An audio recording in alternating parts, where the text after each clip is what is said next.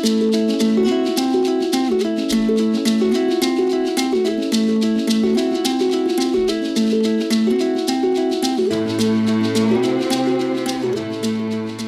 again and welcome back to the Panty Personals. And let me just say first that we are delighted to see all our new listeners across the globe. And indeed, if you are new to this podcast and curious, I'm Panty Bliss, accidental activist, sexy clown and Queen of Ireland. We started the Personals back in May when we were still very much in a pandemic lockdown. And now, as we make our way through our second season, it's lovely to be able to actually go back out and see some of our guests live in real actual gigs these days. And even, on occasion, get up close for the old selfie. And with me today is a gorgeous singer and songwriter with an angelic voice who loves singing live. It's Sive, and that is spelled S-I-V-E, like the John B. Keane play. Although her parents did give her the full S-A-D-H-B-H version. Someone else has described Sive's vibe as a dream folk, and that's not a bad attempt at encapsulating her ethereal, almost magical sound. But beyond her beautiful songcraft, Sive is interested in changing lives and minds with music. She's a community musician, sings to the isolated and the alone, leads choirs, and while the rest of us were resorting to box sets and ice creams in lockdown, she co-founded a social enterprise called Embrace Music. And since this is audio, I'll also have to point out that she has gorgeous red hair. Which is why, Sive, I decided to wear red hair for you today. Yes. We match.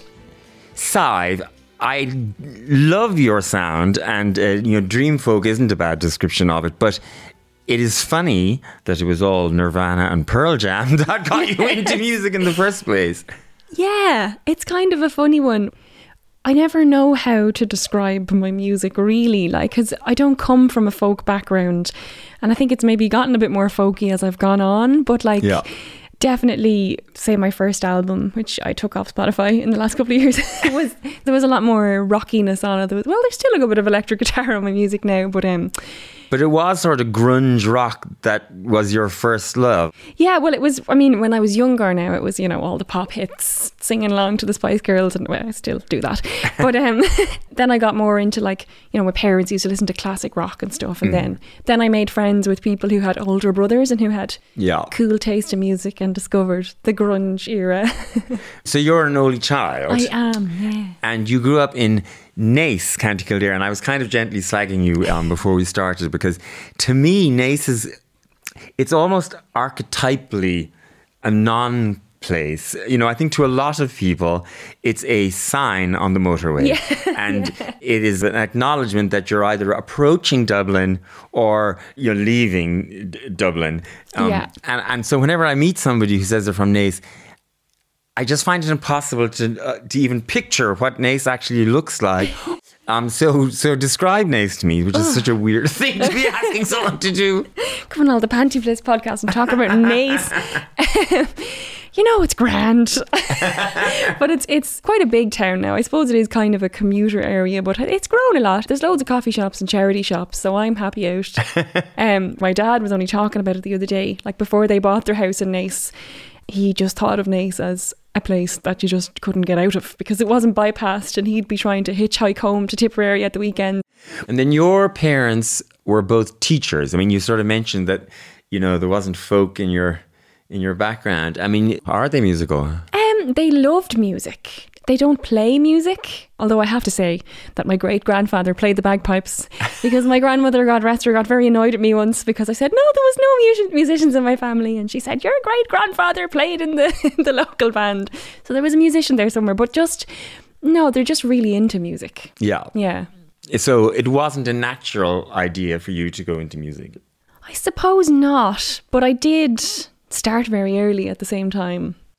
But I don't know. I think as I got older, I just realised that I couldn't do anything else. Yeah. So music then became the main force when you went to Ballyfermot College, is that right? Yeah. I think when I was about 15 or 16, I had this guitar teacher and he just printed off this piece of paper with Ballyfermot Rock School and little thing on it or description. And I was like, that's what I need to do. So that's what I did. Yes, I was quite young. I think I was 17 when I finished school and then I went there. It was only a 2-year course and it was really good for me at the time because there was a great variety of people on the course. But it was good to like mix with different people and just get into loads of bands and yeah.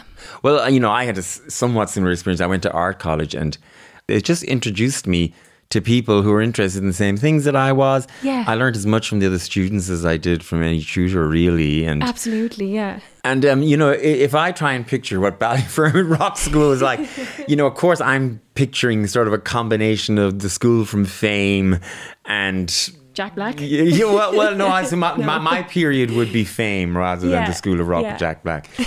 Is that what it's like to go to someplace like that? Are you all jumping up on the table in the canteen and belting out a song? No, it's not really. I mean, I guess it probably could be like that. It probably depends on the other students in your year.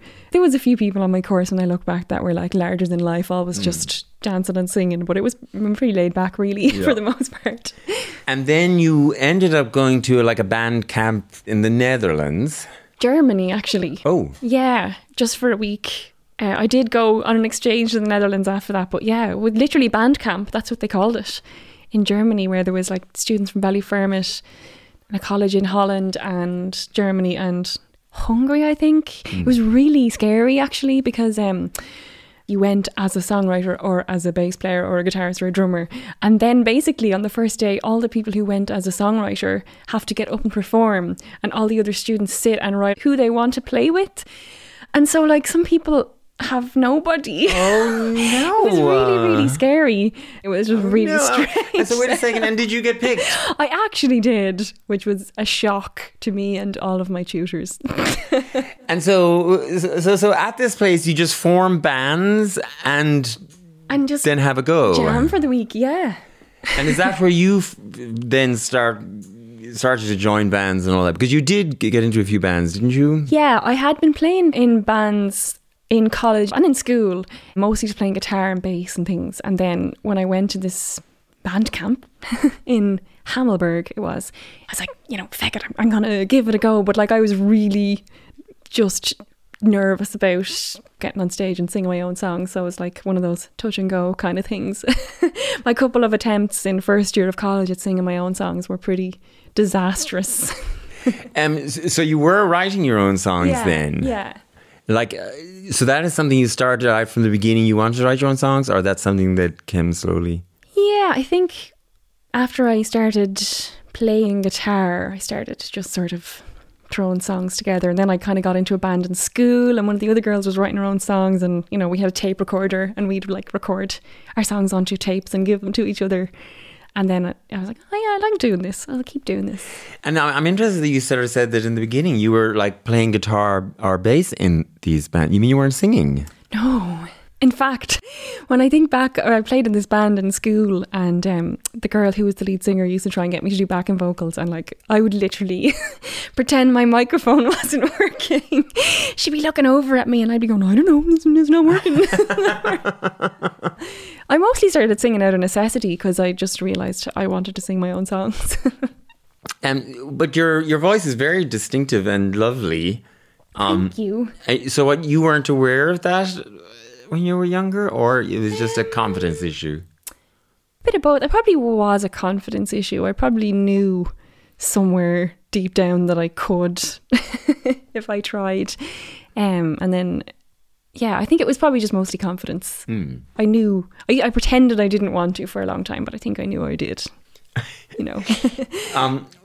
should actually hear your voice, I guess, in a second. But I just wanted to go back on one thing. You glossed over there that you took your first album down off Spotify. I did.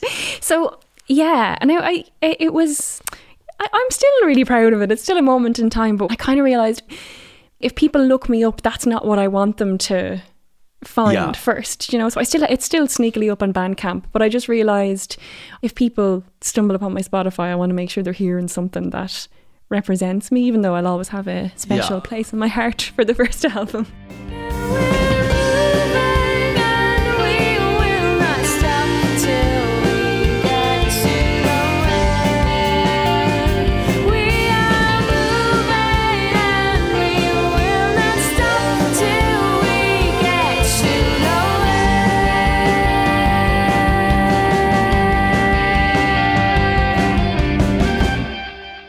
You mean because that first album doesn't represent where you are now? Is that what you mean? Yeah, exactly. And it's quite raw. It basically just if people listen to it now, I don't think they'd get a sense of what I actually do. Well, let's. This seems like a very perfect opportunity then to hear what you do sound like now.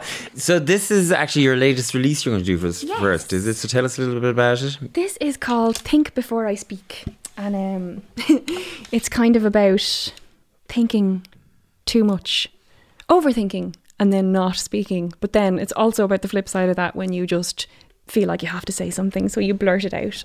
I was kind of thinking about, especially the online world at the time. I was just thinking everything is so fast, so like boom, boom, boom, and you just have to have an opinion about everything straight away, and everyone's an expert about everything straight away, and it just gets really overwhelming sometimes. And sometimes I just want to retreat and like think about what I think. So that's what this is about. Let's hear it.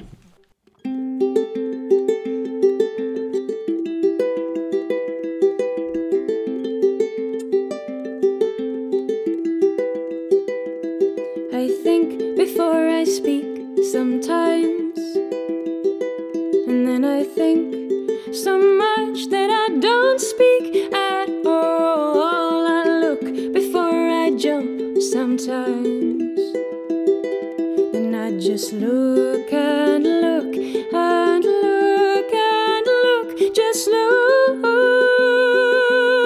don't jump, just keep looking, looking, looking.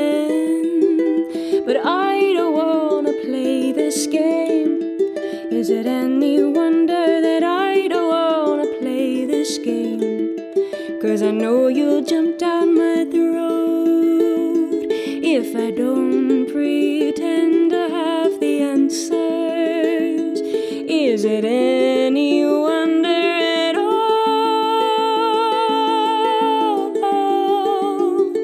Wonder at all that we just shut down? No.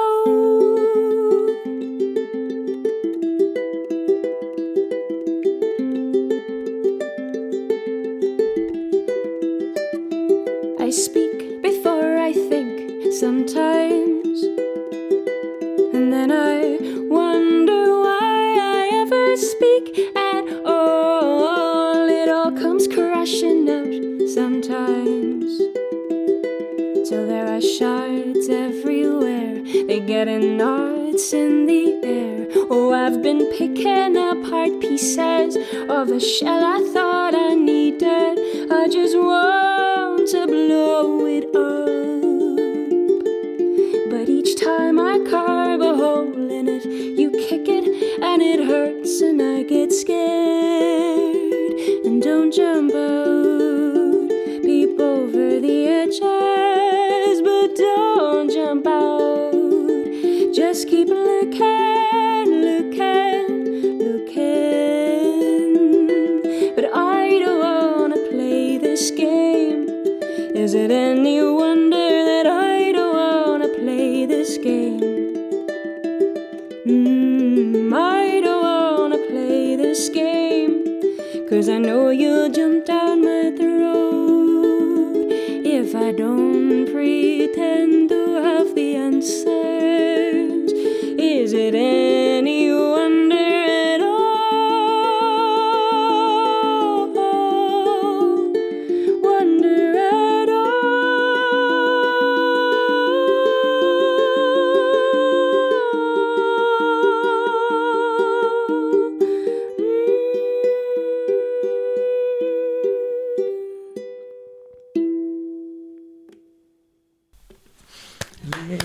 Yay. Gorgeous. Thank you. Really lovely. It's funny, you said something there about social media and feeling like you need to be an expert in everything and have an opinion and everything. Because, I'm 52. And when I was young, musicians did not have social media. And it was very managed, what you learnt about them, what they said. There was none of that pressure. Yeah. Is that something I get the impression you're not that comfortable with it. Yeah, I don't mind social media, but what I do think about that sometimes, even when I was growing up, it was enough that you heard their songs and you heard their lyrics and you related in that way, and you didn't also need to know what they thought about everything and what they were doing every day. Yeah. So sometimes I do think, God, I wish I was born in a different era. But then at the same time, like, social media is why people can just do it independently now, you know, and there's good and bad. I mean, yes, but I guess it's now another skill. Yeah. That to be a musician you have to have nowadays. You have to be your own marketing guru. Yeah. It's a pressure. Yeah. And like, even just the practical side of social media, like, even like, you know, there's Twitter and there's Instagram and there's Facebook, and like, whenever you're releasing something, you have to have a certain amount of pictures and video clips in all different shapes to share on the different, like, it's really time consuming. Yeah. That you're like, jeepers, how many songs would I have written in the time it take me to make all that extra stuff? And also, I don't know, there's something about, I think sometimes you lose some of the mystique. Like, I don't like the fact that Madonna has an Instagram. I didn't actually know she did. I suppose it makes sense that she does, but I can imagine her. She's always on it, and like we see her in her bathroom and all this stuff. And I don't know. I want my stars to be. Yeah, I want them to be presented to me in a fake, perfect way. I don't really want to see their eyebrow plucking or whatever, you know. But yeah, someone like Madonna, you just imagine she's just this other superhuman thing that you don't want to see her bathroom or whatever. I guess some people do. Well, it turns out everybody wants to see her bathroom, and you know, and I've looked at her bathroom. yeah. She caused quite a sensation when she put up a picture and it had pseudo-cream in the... Oh, wow. Yes. There you go. She definitely is human. So, bring me back to Naas here for a second, because you're a proud Naas woman from the community, and... Don't know about that, but yeah. And then you are a community musician. Now, well, explain that generally first for people who might not know. I mean, yeah, it is a very broad term, but just somebody that brings music into places where they might not always be, and brings it to people that might not always have it, or not have it in a way that they get to participate in it. Yeah. You know? And how did you get into it? Because you have a master's in community music, like such a thing. You see, yeah. I came to it. I did a very short training course, so not music therapy, but just participatory music making in healthcare. Mm-hmm. And I was like, oh, I really like this. And then I just found out about the community music masters, went and did it, and then it was kind of just fortuitous. While I was on the masters, actually, we had to do like a big business plan around like a dream project that we might have. So I was like, okay, I would set up a choir in the community centre in Naas, and it would welcome people living with dementia. Ugh. And then when I finished college, I moved back to Kildare. College was in Limerick. Yeah. It's like, I don't really know what I'll do now. And when I moved home, I discovered that such a choir had been set up in the place where I imagined it while I was doing the masters. So I just went along to that and started volunteering, and just ended up doing loads more work with them, and then just grew from there. Well, ages ago, we had Grania Hope on, who's a classical musician, and she brings music into kids' healthcare settings, hospitals and that. She was the person herself, and another guy, Liam Merriman, who I did my first 3-day little training thing with. That kind of steered me on a new life path. Yeah. Oh, that's fun for me to hear that now. Yeah. Because they were on a good few years ago now, but they left an impact on us. So like, you're working essentially mostly with older people. Yeah. And mostly people who are living with dementia to some degree. Yeah. Generally, everything I do would be inclusive of that. Okay. So there's 2 kind of dementia-friendly choirs in Kildare, and when they set up the first one, I was still in college, but they were very much like, we want this to be a dementia-specific choir. And then what they learned was it was actually really lovely if it was more open, and if it was more, people living with dementia, but also carers, and also just older people that were living on their own. Yep. So we kind of found it was most beneficial if it was like a mix of people.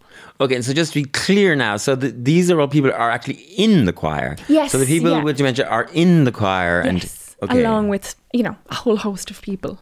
So how does it work exactly? Like, well, I assume things had to change during the pandemic. So in a non-pandemic world, originally, you're going into some setting, they're all coming to you? How does it work? They come to us, yeah. So we hire a space in a community centre, and they, like, some people come independently or their carers bring them. We even had some nursing homes who would bring a couple of residents every week. And yeah, part of it is, rather than doing something in the nursing home, that it would be like, you go to this every week, you know, and it's this uplifting thing. Obviously in the beginning it was very, let's all have a sing song and sing songs we all know. And you know, the choirs now are like 5 years old, maybe 6 years old, the first one, and like it's amazing when you get people in a room together every week for that amount of time, just how much you can do and how much you can challenge assumptions as well. I think there's a lot of assumptions about like reminiscence is great, right? But not everything has to be reminiscence. Actually, we've like done new material as well, and like just really, it's been lovely to see how it has grown over the years. And we'll all go together to the wild mountain thyme, all around the blooming heather. Will you go as we go? And we'll all go together to the wild mountain thyme, all around the blooming heather. Will you go as we go?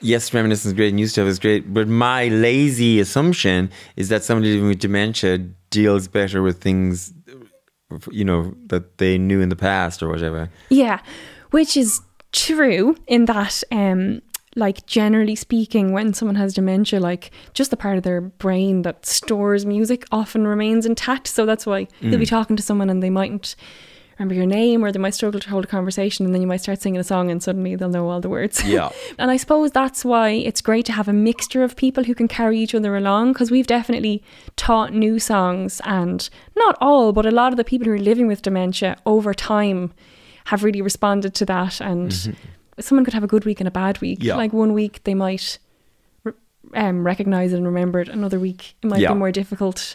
Yeah, but and do you see the impact it has, the choir and the music? Yeah, definitely. And like, I always try not to romanticize or to overblow what we're doing, because you know, we see people for 2 hours a week, and for some people it's the highlight of their week. So we're not making any assumptions that we're like changing their lives. We don't see what it's like when they go home, but like we would like take feedback a lot, you know, and people would say that like the impact of it would last the rest of the day and maybe the next day, just in terms of lifting mood. And in some cases, again, like you can't speak for everyone, not all cases, but in some cases just people generally being more responsive, which is brilliant.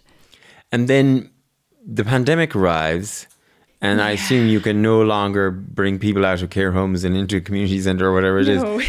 So what was the impact of that? It was really difficult. So we very quickly learned that the whole taking rehearsals onto Zoom thing wasn't going to work for us, because a lot of people couldn't access Zoom, and if they were on their own, you couldn't just be going into their house and like setting it up for them. Yeah. So the only way a choir rehearsal works on Zoom is if basically everybody's on mute and they can just hear like the director and then be singing along themselves. So that's just not.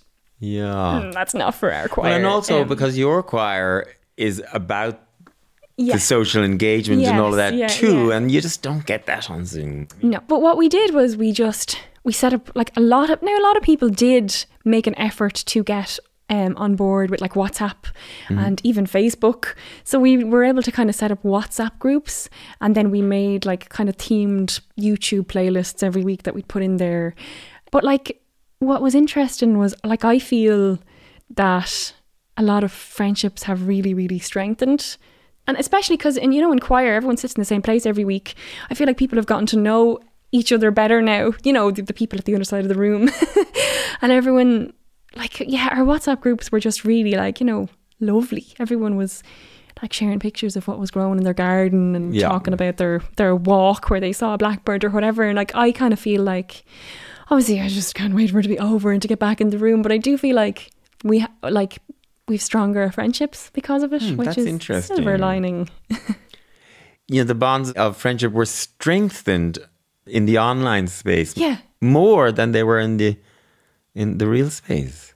I think it was just that everyone was going through this crazy thing. Yeah. And they couldn't be together, and the online space facilitated them to just talk about it.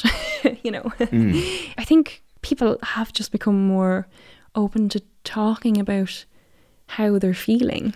I think that is definitely true. Yeah. I mean, yeah. But so at the moment, we are slowly emerging from restrictions and all of that. But in this particular case, we're talking about elderly, vulnerable. Yeah. Like, is there a sign of being able to get back in a room together soon or no? I mean, yes, technically speaking, now we'll be taking it slowly. One of our choirs has like 50 people in it. We're not going to throw 50 people in the room and have them singing and unfortunately singing has a bad rap as well. Yeah. You're like spitting. But I'm hopeful that real things will be happening for the groups of people that I work with, even if it's not what it was before. I do want to get to another song, but I just want to, because you keep bringing things up for me. Well, because one of the big things during the pandemic and all the lockdowns and the extended lockdowns was around loneliness. Yeah. People weren't able to get out and see friends and family in the way they were. Lots of people found themselves sort of stuck at home, alone, isolated. And with a lot of the kind of people that you are working with in your choirs, they were even told to cocoon, to stay at home on their own and not interact with people. And of course, then care homes themselves became, hotspots, in a way, dangerous places. You could go as far as to say. So that's a lot to deal with, and for the people that you're actually working with in these choirs. Yeah, I think there'll be a lot of like wounds to heal from, like for every age group for different reasons. But for that age group, like of course, cocooning and all that stuff was for safety, but just being told like, no, you have to keep staying at home now. Just because somebody gets older doesn't mean they don't have and need their vibrant social life. Yeah. And then I think also like the first few months of the pandemic were definitely like a little sign of how undervalued like nursing homes are. Sure, they couldn't even get like PPE gear for them for the first while. It was just, it was kind of awful. And even in my own experience, both my parents are very elderly now. I really saw a big and fast decline in my dad's physicality over lockdown. Now, he is very elderly, so maybe that was all about to happen anyway. But it felt very accelerated by the sort of cocooning. You can't walk up to mass. You can't. I certainly blame the pandemic for quite noticeable deterioration. So. Yeah, I think it definitely sped things up for some people. Like I definitely would have had a couple of experiences. Like I do music up in, there's like a Care of the Aged in Naas as well, and there's a few people there who would have dementia. And I know them really well, who I saw over the pandemic and didn't have a clue who I was. And now I can't say that definitely wouldn't have happened.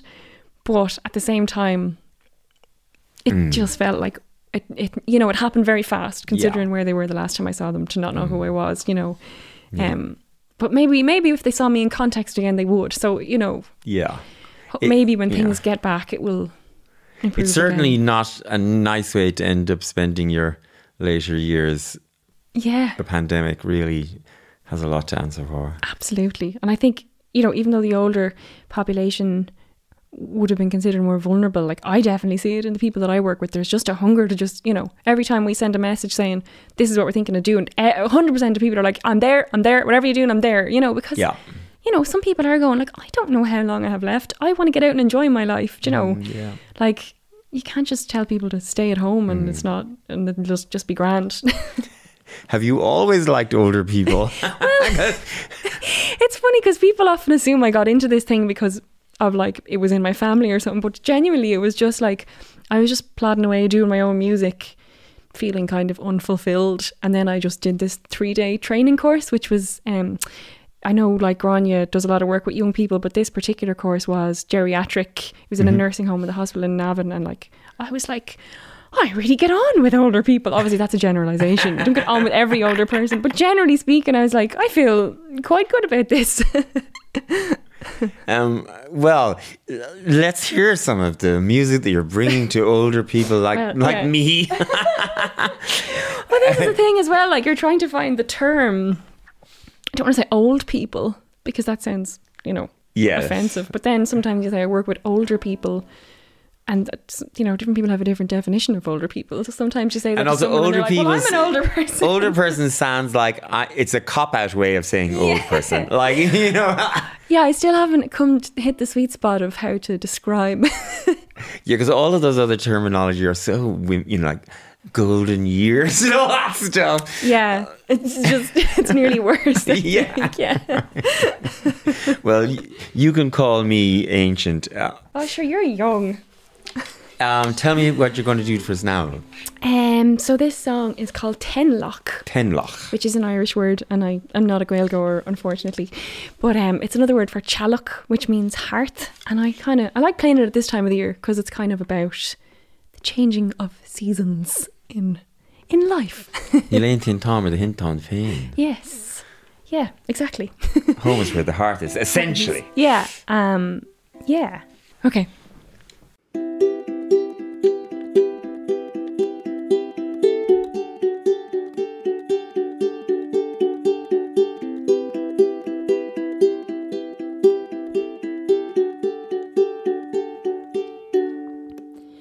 Chasing leaves, winter hangs in autumn air. Oh, it's such a tease, blowing here and there. Well, I'd like to catch them and lay them all out on the hearth, but still they decay. So what am I chasing here? But if I could float alone, I wouldn't care if I was going anywhere at all. Tenlock, Tenlock, thou make fun nacht. Oh, Tenlock, Tenlock, door dan de harp, de griedel.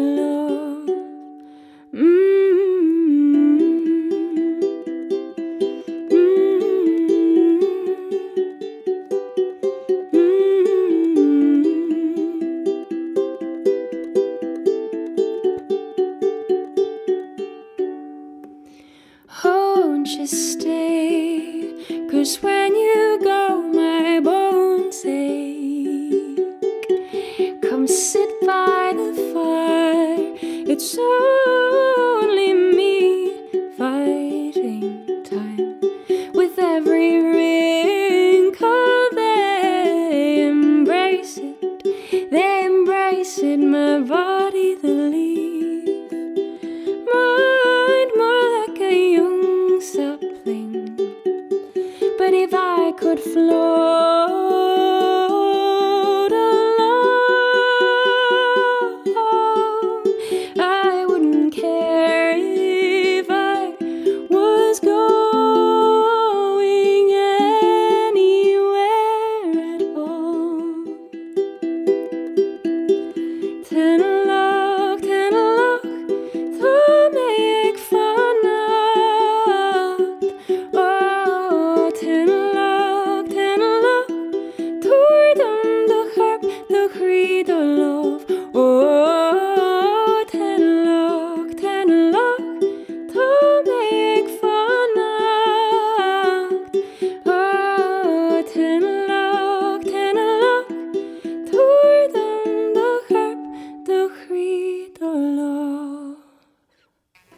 Yay. Thank you. Very lovely.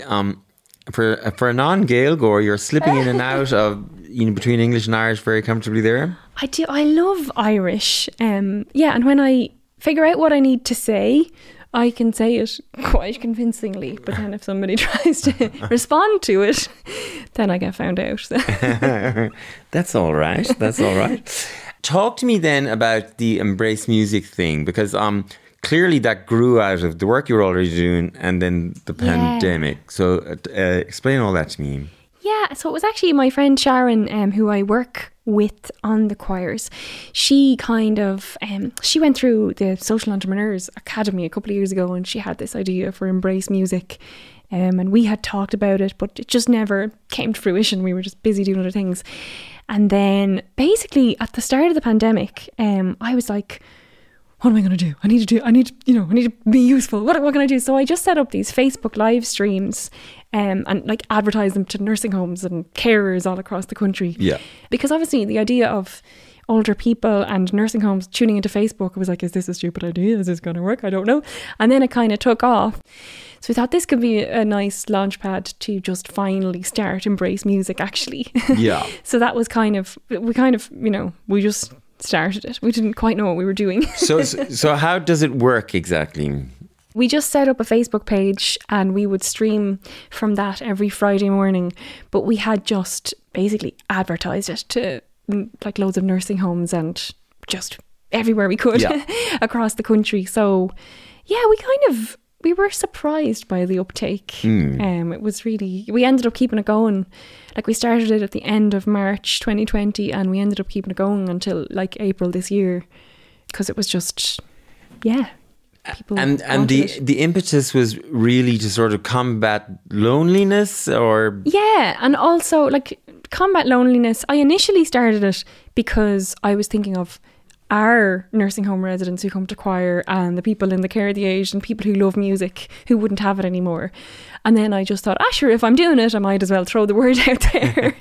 And then also, it was also important to us to like have it at the same time, at the same day every week, because I think when people's routines got taken away from them, it was really hard as well. Like we would have a couple of like carers in the choir who like have worked so hard to have a routine for their partner, or particularly if they're living with dementia, and it makes such a difference. Like, okay, on a Tuesday you go here and you see these people, you know what I mean? Just that you knew that at least at a certain time in the week that was going to happen in that place. Even if it was just in your house.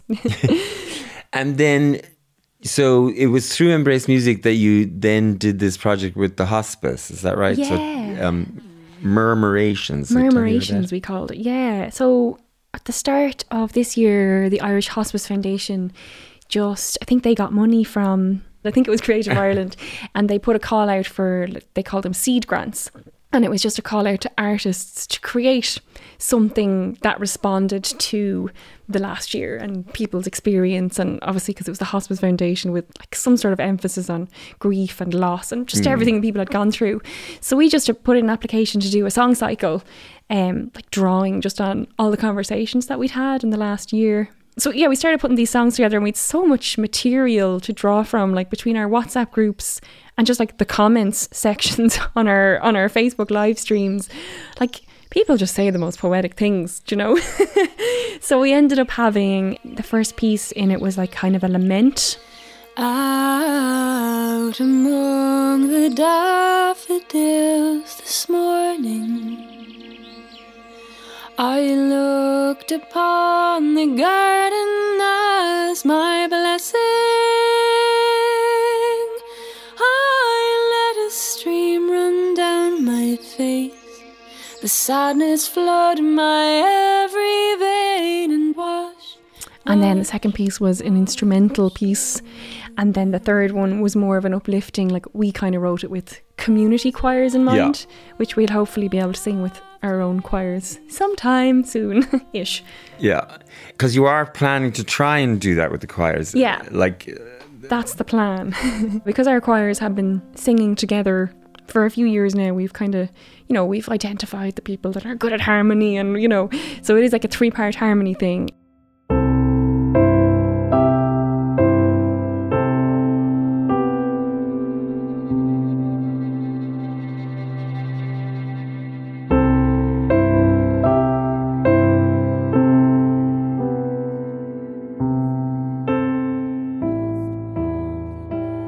So we'll just have to see when we get back together. You know, when we get our choirs back together, we don't want to be like, right, learn this harmony. We want it to be a bit more easygoing. So we'll see what shape we're in when we come back. Because it is a song cycle, but the last part of it is very hopeful. There are better days to come. Don't get weary, listen for hope. There will be better days to come. Catch those raindrops, turn them to song. There are better days to come. Yeah. We wanted to, like, it was kind of a tricky one because we wanted it to be like not super dark and depressing, but we also wanted to acknowledge, we didn't want it to be like 3 songs of yay, everything's going to be fine, because that's just not been people's reality. So that's why we thought, right, we'll end with something hopeful, but we'll have our lament in there just to acknowledge the hard times that everyone's been through. Well, the last thing I guess that I do want to bring up with you is, I don't want to describe you as an environmentalist per se, but you're very, well, as everybody your age should be, concerned. Yes, it's quite concerning. Yeah. Talk to me a little bit about that. Yeah, I suppose like I've always, ever since I was young, just been someone that really loved nature and took a lot of solace in nature, and was never happier than if I was in the middle of a forest or floating in the sea. So as I got older, like when I was growing up, there was not really, I do remember the term global warming being bandied, which sounds quite soft and harmless really, doesn't it? Global warming. And, I remember in school, like sometimes you'd have like, don't use deodorants with stuff, whatever that stuff was in it. And try to have showers instead of baths, and don't use plastic bags. And that was kind of it. So you weren't really aware of like the way things were going. And then when I got older, and obviously the last few years, it's been very in the mainstream, I just, it kind of made sense that this thing that had been such a comfort to me all my life would need to be protected and preserved. So yeah, no, I'm absolutely not an environmentalist or a climate scientist or able to debate on these things, but it's just something in my own journey that I'm trying to figure out how to bring it into my music more. I released a single a couple of years ago called Oh Mother, which was kind of a personal apology to the earth. And then on Culture Night as well this year, I did a little event with Climate Ambassador, who are this great organisation. If anybody's interested, they have a programme you can train to be like a climate ambassador with them, as the name would suggest. I think they're taking applications. And you are a climate ambassador? I'm not. I'm thinking I might apply, but I kind of discovered them online, and they had this event coming up, which was like the arts and climate change, like how to use the arts to communicate climate change. And it just said, DM us for details. So I DM'd them to get the link, and then your man, obviously, Gary Tyrrell is his name, he's a lovely guy, looked at my profile and then messaged me back and said, how interested are you in this stuff? And I said, well, very interested actually. So I think I'm still trying to figure out how to, because I think like we can all make an effort to make changes in our own daily life, but so many of the changes that need to be made are massive and like out of our control that for me, it's like I've been afraid to use my voice because I'm not an expert. But actually, we need everyone that's not an expert to be using their voice. So I think I'm trying to figure out how to use my voice in my own way at the moment. Yes, because it is scary. And the thing that I always sort of compare to slightly is, I think older people don't appreciate what it must be like to be a very, young person now, growing up with the knowledge that this all, is heading for absolute disaster. Yeah. And it is fine for the older person because they're not going to be here in 50 years' time. But younger people are. And it is a funny thing to live with that hanging over everything. Because everything you think about in your future, there's this question mark above it. And what I do sometimes compare it to is, I was in school in the 80s, 70s and 80s. And at that time, the big giant fear was nuclear Armageddon. Yeah. And there was those programs on TV. There was things about getting under your desk in school if Armageddon should happen. And it was a sort of a real scare at the time. There was a TV miniseries that absolutely shook us all, about it. And it was a real actual fear that people had. And people built, nuclear bunkers in their back gardens and so on. And yet, in comparison to the climate catastrophe that, is slowly unfolding, it was much more avoidable. Yeah. All we had to do was not fire nuclear bombs at each other. Whereas this is actually much more difficult to stop. So if you think about how terrified we were in the 70s and 80s about nuclear Armageddon and compare it to this, actually nuclear Armageddon was easy to fix. Yeah. Like kids are growing up in school now and they are aware of all this, and that's massive. Like climate anxiety is a very real thing. Yeah. And it's huge, and it's not, I don't like to say it's not their fault, because actually it's not the average person's fault either. Yeah. I think that's where the problem comes in, is people get defensive. Like people who grew up in different generations, obviously in some ways, the individual, if you look at the older generation, the individual did a lot less harm. They didn't drive as much. They didn't create as much waste. So it's not like anybody's fault. We all live in the world we were born into, and we do a lot of the time, up until the last few years, we haven't necessarily comprehended the consequences of the way that we live. So we just need to get out of thinking that it's anybody's fault, apart from the people who are hugely powerful and refusing, who can make the big changes we need to make. But as individuals, like, we can't. I think it must be very anxiety inducing to be a 13-year-old now with that just hanging over. I mean, it casts a shadow on every 13-year-old's future. Like, I'm not going to lie. Now, in fairness, I'm not at a point in my life where I'm considering having children, but it does make me go, I don't know if I would want to have a child, because how could I tell them not to be anxious about this? It's massive. But I think, we all need hope, but like sensible hope, active hope. You need to feel hope, I think, in order to do anything. Otherwise, you just get paralyzed.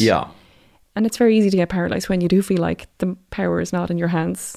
Which is why, I suppose that comes back to what I was saying, was like, I can make all these changes in my daily life, but like, we have to actually use our voices. Because that's the most important thing about getting bigger changes to happen. Like, if everybody is angry, then something's going to have to change. Well, I do find it amusing when people get so angry about, the climate rebellion people or something, Extinction Rebellion people, stopping traffic in the middle of London. I'm like, you're absolutely furious about them stopping traffic, and yet, your children, are looking at a really uncertain future, and you're not that pissed off about that? Like, which of those things, if you had to pick one of those things to be really annoyed about, which would you pick? Let's have one final song from you. And you've brought this funny little instrument with you, which I've seen you playing on, when I was watching your YouTubes and all of that. It's an adorable looking thing. How did I describe it? It's about the size of half a coconut. And it's like a little wooden box. And shaped like half, it's a hemisphere. And then on the top, it has like, how many of those? There are 7 on this. 7 sort of like half of tweezers.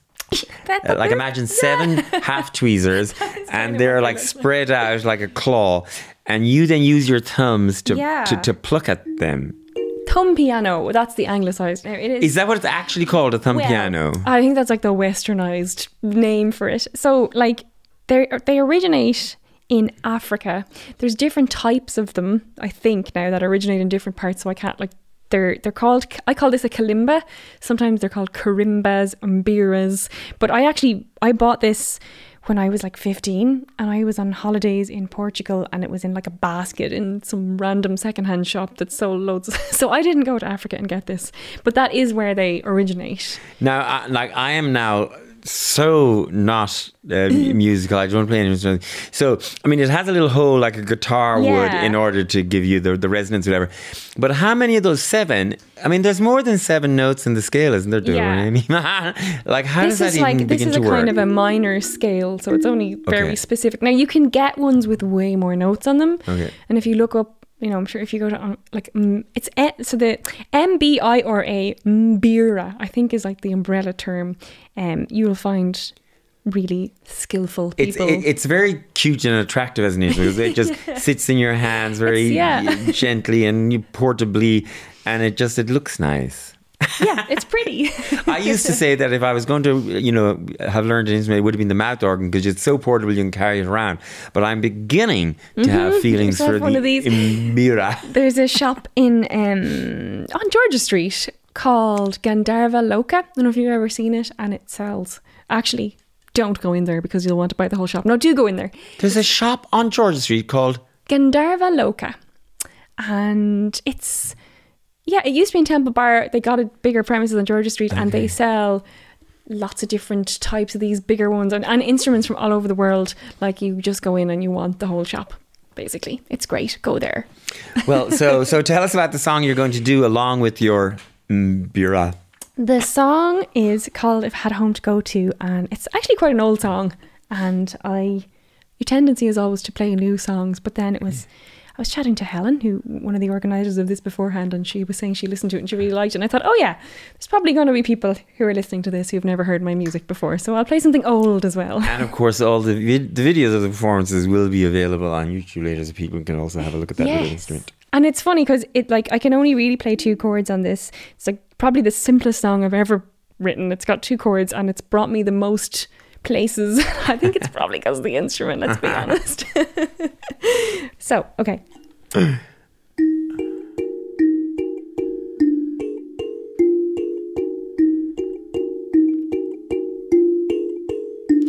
I had no time to play today, and now I am too tired. If I had a home to go to, I'd have been in bed by night. I'd run towards the kitchen, having sung all day for coins. I'd cook a hefty meal for 2, and we'd clear away your toys.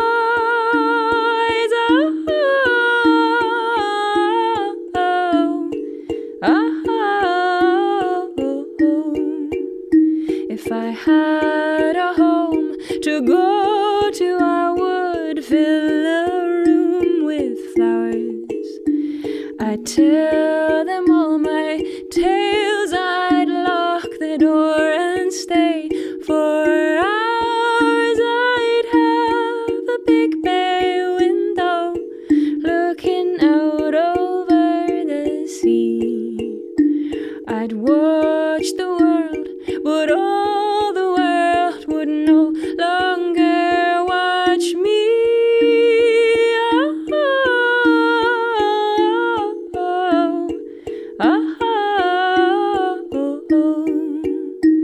I had no time to breathe today. Sometimes I just forget. My girl will cut me loose and make a woman of me. And she'll take the ribbon from my hair and tie it around my feet. If I had a home to go to, I would leave her out to weep.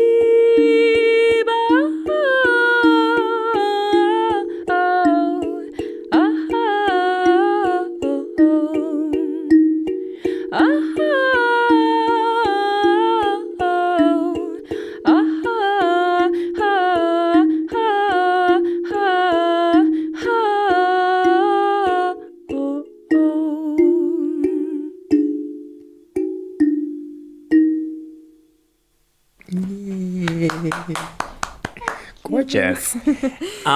So before we leave you alone, what's next for you, Sive? Well, I have a new album, which is just finished, and I'm going to be releasing that next year. So that's... Does it have a name yet? No. That's all right. I'm fine. Like, everything is being finalized. It's like being mastered, and the artwork is really finished, and I just can't pick a name. I'm literally losing sleep over it at this point. And will you be evolving Embrace Music and... Yeah, so we are going to be actually doing some more work with the Irish Hospice Foundation over the winter. They've set up this lovely project all around the country called Compassion Culture. And it's basically a series of 12 weeks of kind of creative workshops using creativity to kind of explore loss. So myself and Sharon are going to be doing a group in Naas. But we're both musicians, so obviously it will be a lot of music in our approach. I shall look forward to hearing lots more from you, Sive. Thank you so much. Thank you for being here today. I can see, why your voice and your music, has such a positive impact on people. Thank you. It's been lovely, and you've lifted me up.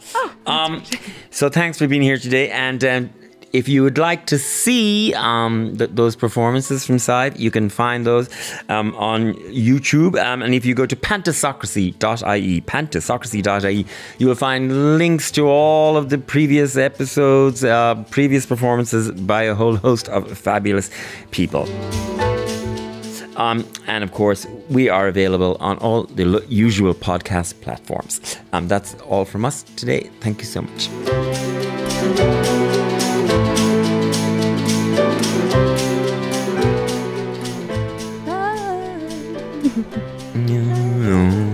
Thank you, Sive. Thank you. It was lovely. It was a pleasure.